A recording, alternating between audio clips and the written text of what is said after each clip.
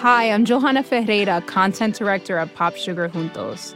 Juntos is all about celebrating Latinx culture, pride, our many intersectional identities, and joy. Thanks to support from Prime, there's so much to get into over at Juntos this month. From conversations with the Latinx minds behind our favorite new movies and resurrected TV shows, to thoughtful celebrity commentary and exclusive interviews with some of the biggest Latin music artists today. And it doesn't stop there. Get more of the music, movies, and shopping you love on Prime. Whatever you're into, it's on Prime. Visit Amazon.com/Prime to get more of whatever you're into, from streaming to shopping. And get all of our latest coverage at popsugar.com/juntos. Con amor, Johanna. Support for this show comes from Nine West. Winter's finally coming to a close, but you might still thaw the very ground beneath your feet with the hottest new trends from Nine West. Nothing beats the confidence the perfect little piece can give you. And their new collections of footwear, apparel, and accessories will let you take on the world in style. Use their Need It Now edit, also known as the 9 edit, to search effortlessly through trends like Western-style boots, loafers, and more. It's time to wear our confidence, ladies. We can't be contained, because this spring at 9 West, we are infinite. Buy now and get 15% off with code PODCAST24.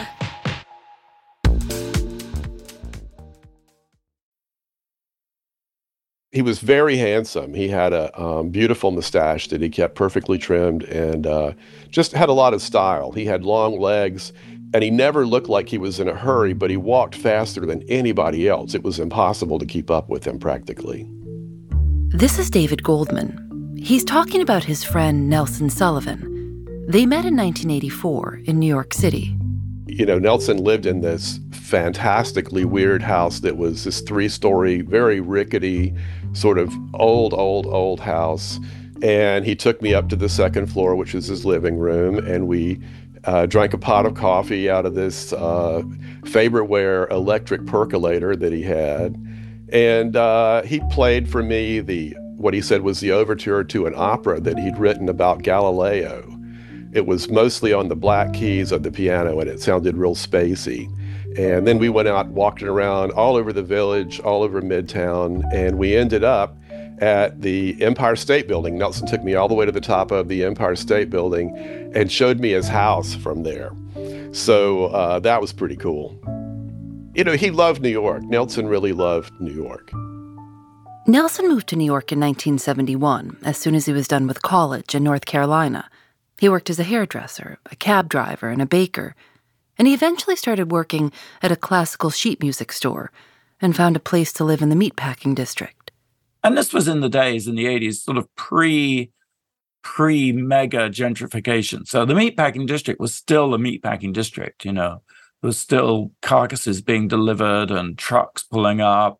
Fenton Bailey, one of Nelson's friends. But it was this gorgeous sort of industrial space with this single house sort of standing there. And I remember up on the second floor, Nelson had a piano and his kitchen and a huge oil painting of himself with his dog Blackout. And he found Blackout during the 1972 blackout. Hence he was called Blackout. He's a black lab called Blackout. At night, Nelson and his friends would go out to clubs downtown. By the early 80s, a lot of clubs in New York had become places to see art and performances, along with new music, and each had its own distinct personality. The Mud Club was an art gallery, punk venue, and salon. Club 57 was a dance club that also had monster movie nights on Tuesdays. And the Limelight was a former church and still had stained glass windows and rafters. Nelson and his friends liked the Pyramid Club, known for drag performances and punk bands, where Nelson's friends sometimes performed. One day in 1983, Nelson got a video camera and started filming his friends when they went out. His friend David Goldman remembers that when Nelson walked into a room, you noticed the camera right away. Nelson was working with a shoulder-held camera and a battery pack and a carrying thing on his side. So it's very heavy equipment, very unusual. You hardly ever saw anybody with video equipment back then. He took the camera out almost every night. In one of his nightclub videos, you can catch a glimpse of Nelson as he passes a mirror. He's in the dressing room filming his friends getting ready to go on stage and drag. Nelson squeezes in with the camera on his shoulder. He looks like a one-man TV news crew. Most of the time, Nelson filmed people in places downtown, where artists like Keith Haring and Jean-Michel Basquiat were becoming big names. Art critic Carlo McCormick has said, all these people came downtown because they were different. They were ostracized and alienated from this normal America.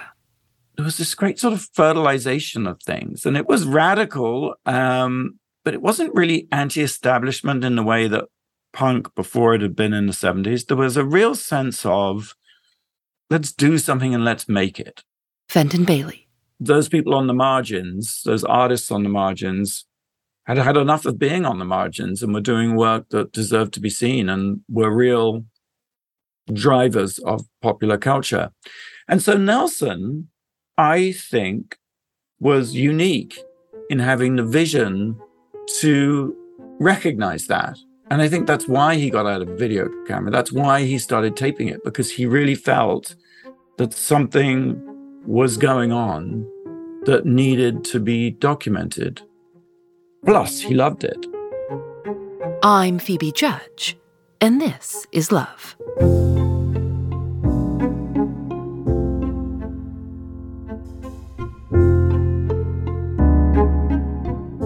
Nelson just hit record and let it play, and just let whatever madness might ensue occur.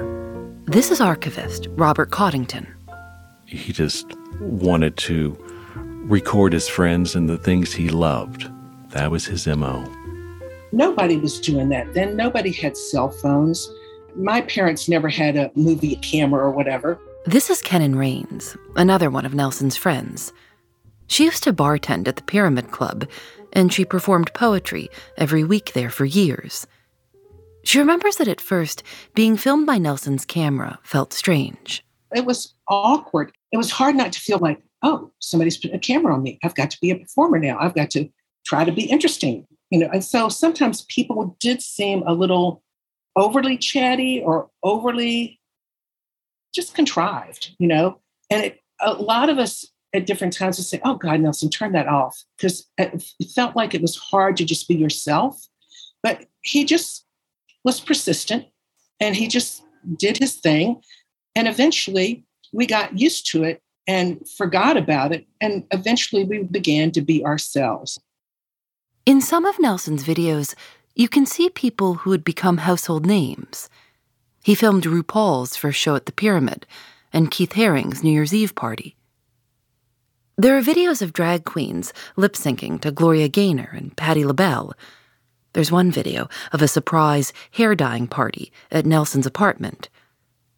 Eventually, Nelson got a hernia from carrying around his heavy camera all the time. His brother got him a new 8mm camera. It was much smaller. It only weighed about 3 pounds. And because it was so small, Nelson could turn the camera on himself.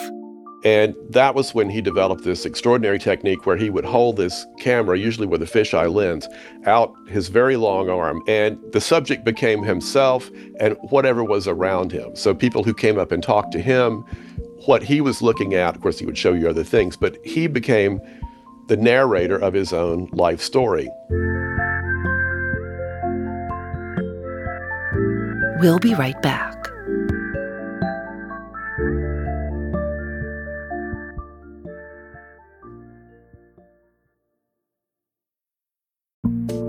Support for this show comes from Nine West. Winter's finally coming to a close, but you might still thaw the very ground beneath your feet with the hottest new trends from Nine West. Nothing beats the confidence the perfect little piece can give you. And their new collections of footwear, apparel, and accessories will let you take on the world in style. Use their Need It Now edit, also known as the 9 Edit, to search effortlessly through trends like Western-style boots, loafers, and more. It's time to wear our confidence, ladies. We can't be contained, because this spring at 9 West, we are infinite. Buy now and get 15% off with code PODCAST24.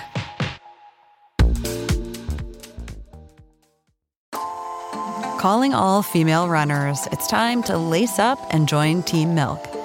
Since the 2022 New York City Marathon, Team Milk has sponsored female marathon runners nationwide, providing support and shining a spotlight on their unique stories, perseverance, and drive to go the distance. Why milk? Dairy milk is an excellent nutritional add for both marathon training and recovery. Milk contains 13 essential nutrients, including high-quality protein, making it a crucial component of a training diet. Plus, it's one of the best beverages for hydration, even better than water. The same electrolytes that are added to many of your favorite sports drinks are found naturally in milk. And in 2024, Team Milk is taking the next step to empower female runners by launching the only women's marathon in the U.S. designed for and by women. Built to be accessible, empowering, and community building, the inaugural Every Woman's Marathon will take place in Savannah, Georgia on November 16, 2024. You can learn more and register for the marathon at everywomansmarathon.com.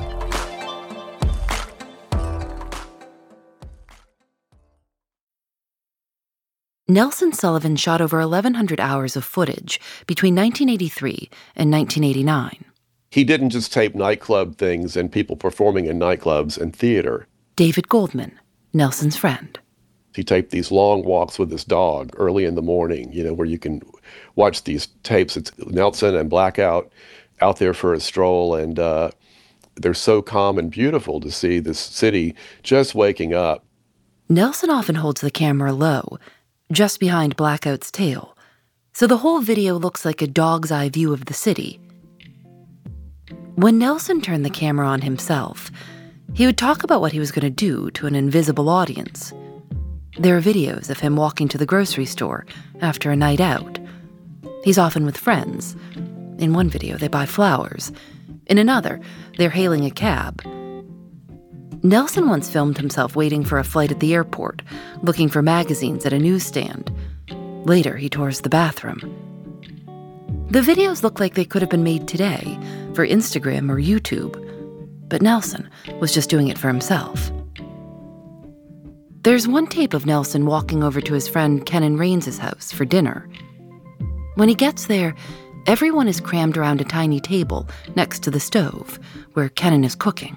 And, it was such a humble little dinner party. I think I just had enough money to scrape together enough to make a big pot of sauce, and the noodles were cheap.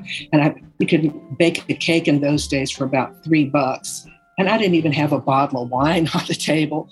But, it was about 6 or 8 people came over, and it was just like those little simple moments. He was always making you feel like he couldn't desire to be with anybody more than you in that moment. That camera really helped you not only feel like somebody thought you deserved to be validated in what you were doing, but then when you would see yourself and he would play these for you or have you over to his house to show them to you, you could see what your performance was like on stage. You could see what your natural interview self was like on just, running into him on the street. He was a nonstop, pleasant paparazzi. He wasn't out to embarrass anybody with his work. Everything that he did with his camera was to capture something that he thought was beautiful or funny or iconic or charming, and to help people notice something wonderful in life. One afternoon, one weekend, Nelson came over with his camera, just hanging out. And we all walked back to his apartment from the East Village. From our apartment in Alphabet City, we walked all the way across town to his house. And he was videotaping the whole way. And when we got there, he took out the tape, put it in, played it, and we all watched it. We all watched back the tape of us walking across town. My favorite tapes to watch and show people are the ones that I'm in, not because I want people to look at me, but because I can say, look, there's our house, and that was my Cadillac, and look at our dogs, it's a beautiful sort of a time tunnel. I remember once he said, we need to make more tapes of our loved ones, because if we don't, when they're gone, we're going to get tired of watching the same tapes over and over again. And he was sort of making a joke, but I think he was sort of sincere too.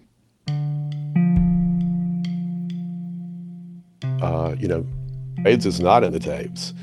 And yet it's in every tape because people were having all this outrageous fun at night because they couldn't change what was happening in the daytime. They couldn't unhear what they had heard when they picked up the phone that day and they got a report on somebody. You know, it was really, I think it was a grim and scary time. I was in Atlanta and it was a very traumatic time, and I know it was worse in New York. In 1981, the New York Times reported that 41 gay men in New York and California had been diagnosed with a rare and often rapidly fatal form of cancer. The next year, researchers began calling it acquired immunodeficiency disease, or AIDS. In New York City, Mayor Ed Koch was criticized for being slow to take action in response to the crisis and not doing enough to promote risk reduction or to educate the public. Because so little was known about how the disease spread, some people were fired from their jobs when they tested positive. Doctors often wouldn't treat patients, and friends and family wouldn't visit. Terry Sherman, a DJ who worked the nightclub scene in the 80s, said that the mood in New York and the clubs changed after AIDS. He said that friends of people who had died or were sick stopped coming because it was too painful to go to a place with so many memories of the fun times they had enjoyed with their friends or lovers. In 1987, a quarter of all AIDS cases in the country were in New York City. A lot of people were getting sick and disappearing, and it was a very present thing. At the same time, I think that presence of AIDS and that appalling amount of government indifference really drove people to express themselves and to create what they created even more. This, in the sense that we will not be victims. We will not be ignored. There was a tremendous amount of creativity. There was a sort of rage of creativity that was just an explosion. Nelson caught the magic. He was like this big butterfly net, and he just caught all these incredibly beautiful, creative butterflies of people that, you know, gave themselves permission to have fun during a terrible epidemic of AIDS. And yet we still got out there and had fun and created and wore costumes and made friends and celebrated life every day. I think that he almost, in religious terms, he almost had like a burden for this videotaping project that he undertook beginning in 1983. He sort of felt more and more like he should be taping more and more things. And of course, the videotapes began to take up a lot of room in the house. And he wasn't sure what he wanted to do with them. Nelson sent tapes to his childhood best friend, Dick Richards, in Atlanta, to air on Dick's public access show, The American Music Show. It was known for celebrating queer culture at a time when other shows didn't. Dick Richards described Nelson as a portraitist. He said that Nelson taped because he wanted to. He very much respected the artists who were his friends, was intrigued by the oddities of life, and was in awe of being in New York. In 1989, Nelson quit his job at the music store to compile all his videos into a TV show for a public access channel in New York. But just a few days later, on July 4th, Nelson died from a heart attack. In his last video, he's walking to the Hudson River with his dog and a friend. It's one of Fenton Bailey's favorite videos of Nelson. And the sun was setting, and it was just so peaceful. And watching that tape back, it's hard to watch that tape without feeling that Nelson knew it was his last night on Earth. And every time I watch it, it just, I get goosebumps because there was, and it's sad, yes, it makes me teary-eyed, but at the same time, he was so peaceful. And he was so content in that moment. Gosh, I wish, when all our time comes, that it could be like that. It was really beautiful. And that's a memory of Nelson. And I wasn't even there, but I saw that tape, and knowing Nelson as I did, as I was honored to do, it was just so him. It was the essence of him.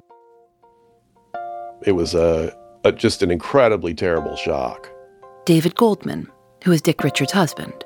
Dick left quickly to go over and be there for Mrs. Sullivan and the family, and to show respect in the old-time way. There was a funeral for Nelson, and 2 carloads of us from Atlanta went over for it. And very quickly after that, Dick began his plan to rescue the tapes.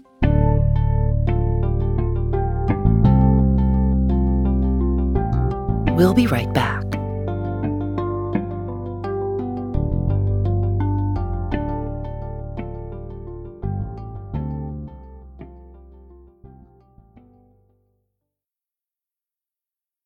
After Nelson Sullivan's death, his best friend, Dick Richards, was immediately concerned about Nelson's tapes.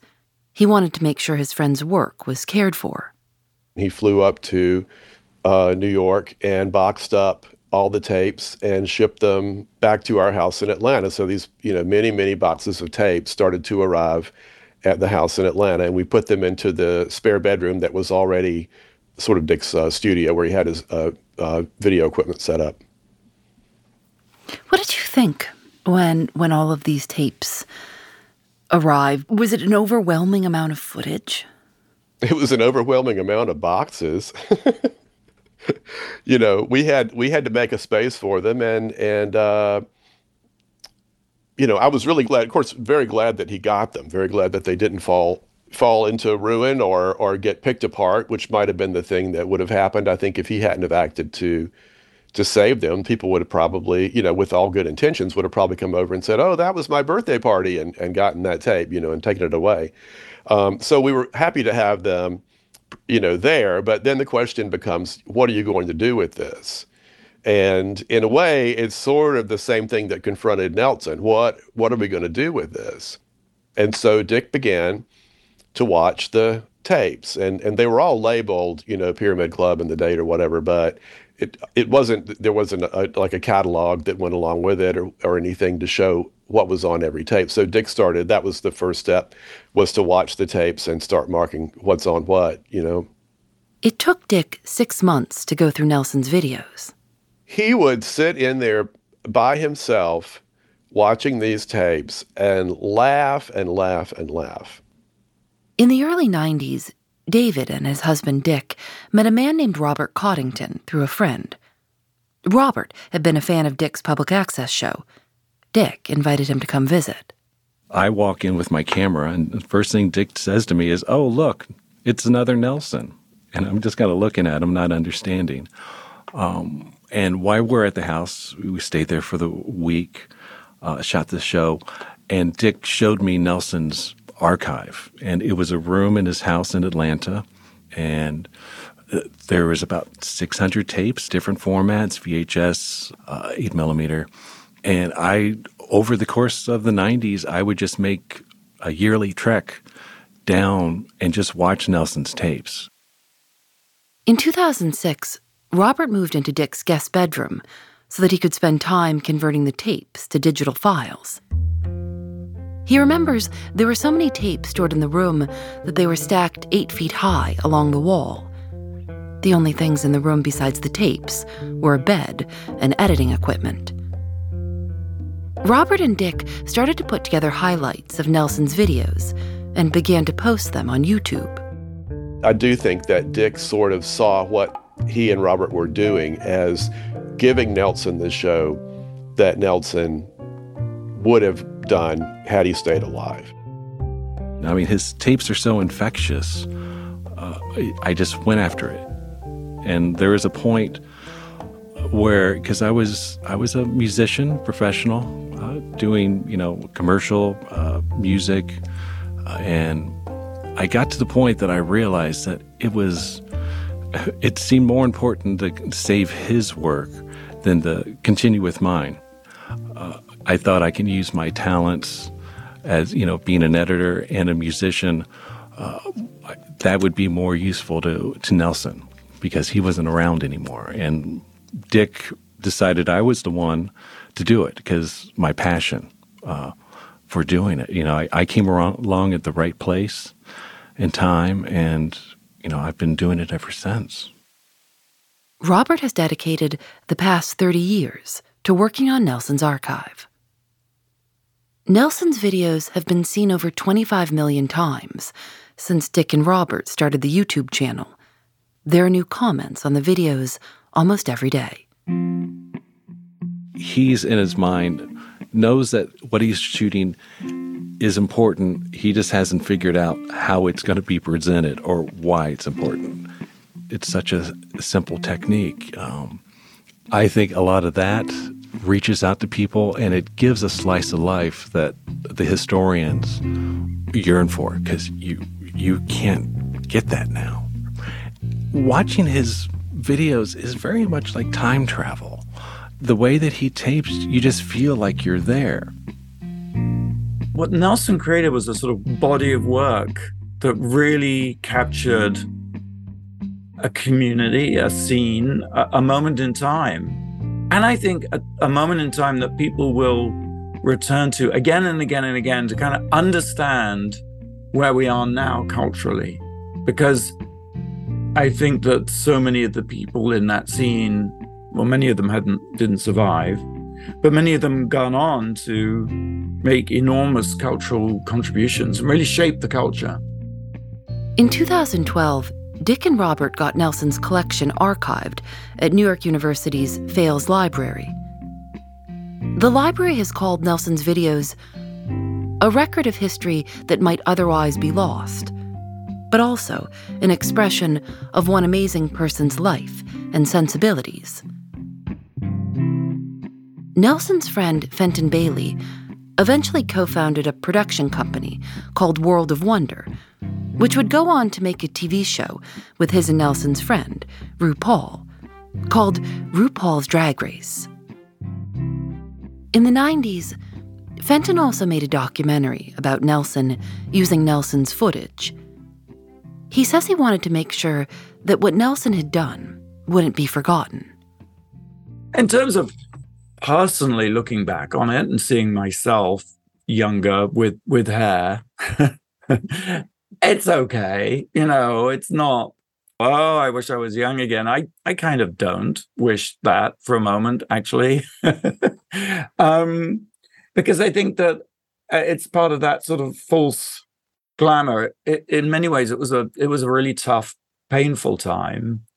And it's really good to be here as opposed to there. And I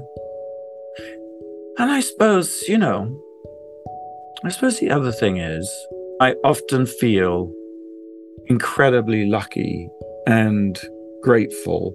I mean, really loved, I was going to say loved Nelson, but, he's a sort of, you know what it is when some people you've known for an awful, your parents, for example, or, when someone really close to you passes away, they end up staying with you.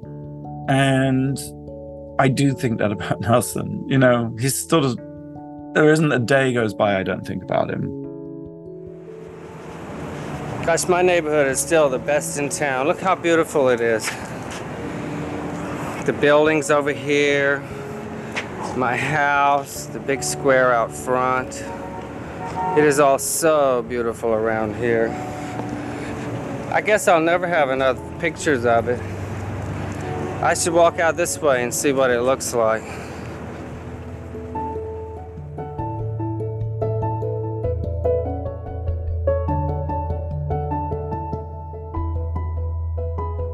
This Is Love is created by Lauren Spohr and me. Nadia Wilson is our senior producer. Katie Bishop is our supervising producer. Our producers are Susanna Robertson, Jackie Sajiko, Libby Foster, Lily Clark, and Megan Kinane. Our technical director is Rob Byers. Engineering by Russ Henry. Learn more about the show on our website, thisislovepodcast.com. And if you like the show, tell a friend or leave us a review. It means a lot. We're on Facebook, Twitter, and Instagram at This Is Love Show. Special thanks to Kino Library for letting us share audio from Nelson Sullivan's videos. You can watch more of Nelson Sullivan's work on YouTube at 5 9th Avenue Project. This Is Love is recorded in the studios of North Carolina Public Radio, WUNC. We're part of the Vox Media Podcast Network. Discover more great shows at podcast.voxmedia.com. I'm Phoebe Judge, and this is Love.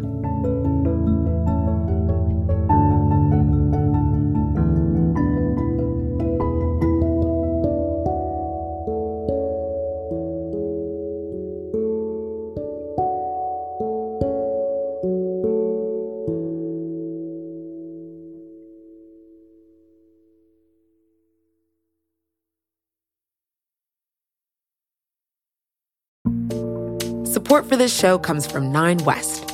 Winter's finally coming to a close, but you might still thaw the very ground beneath your feet with the hottest new trends from Nine West. Nothing beats the confidence the perfect little piece can give you. And their new collections of footwear, apparel, and accessories will let you take on the world in style. Use their Need It Now edit, also known as the 9 Edit, to search effortlessly through trends like Western-style boots, loafers, and more. It's time to wear our confidence, ladies. We can't be contained, because this spring at 9 West, we are infinite. Buy now and get 15% off with code PODCAST24.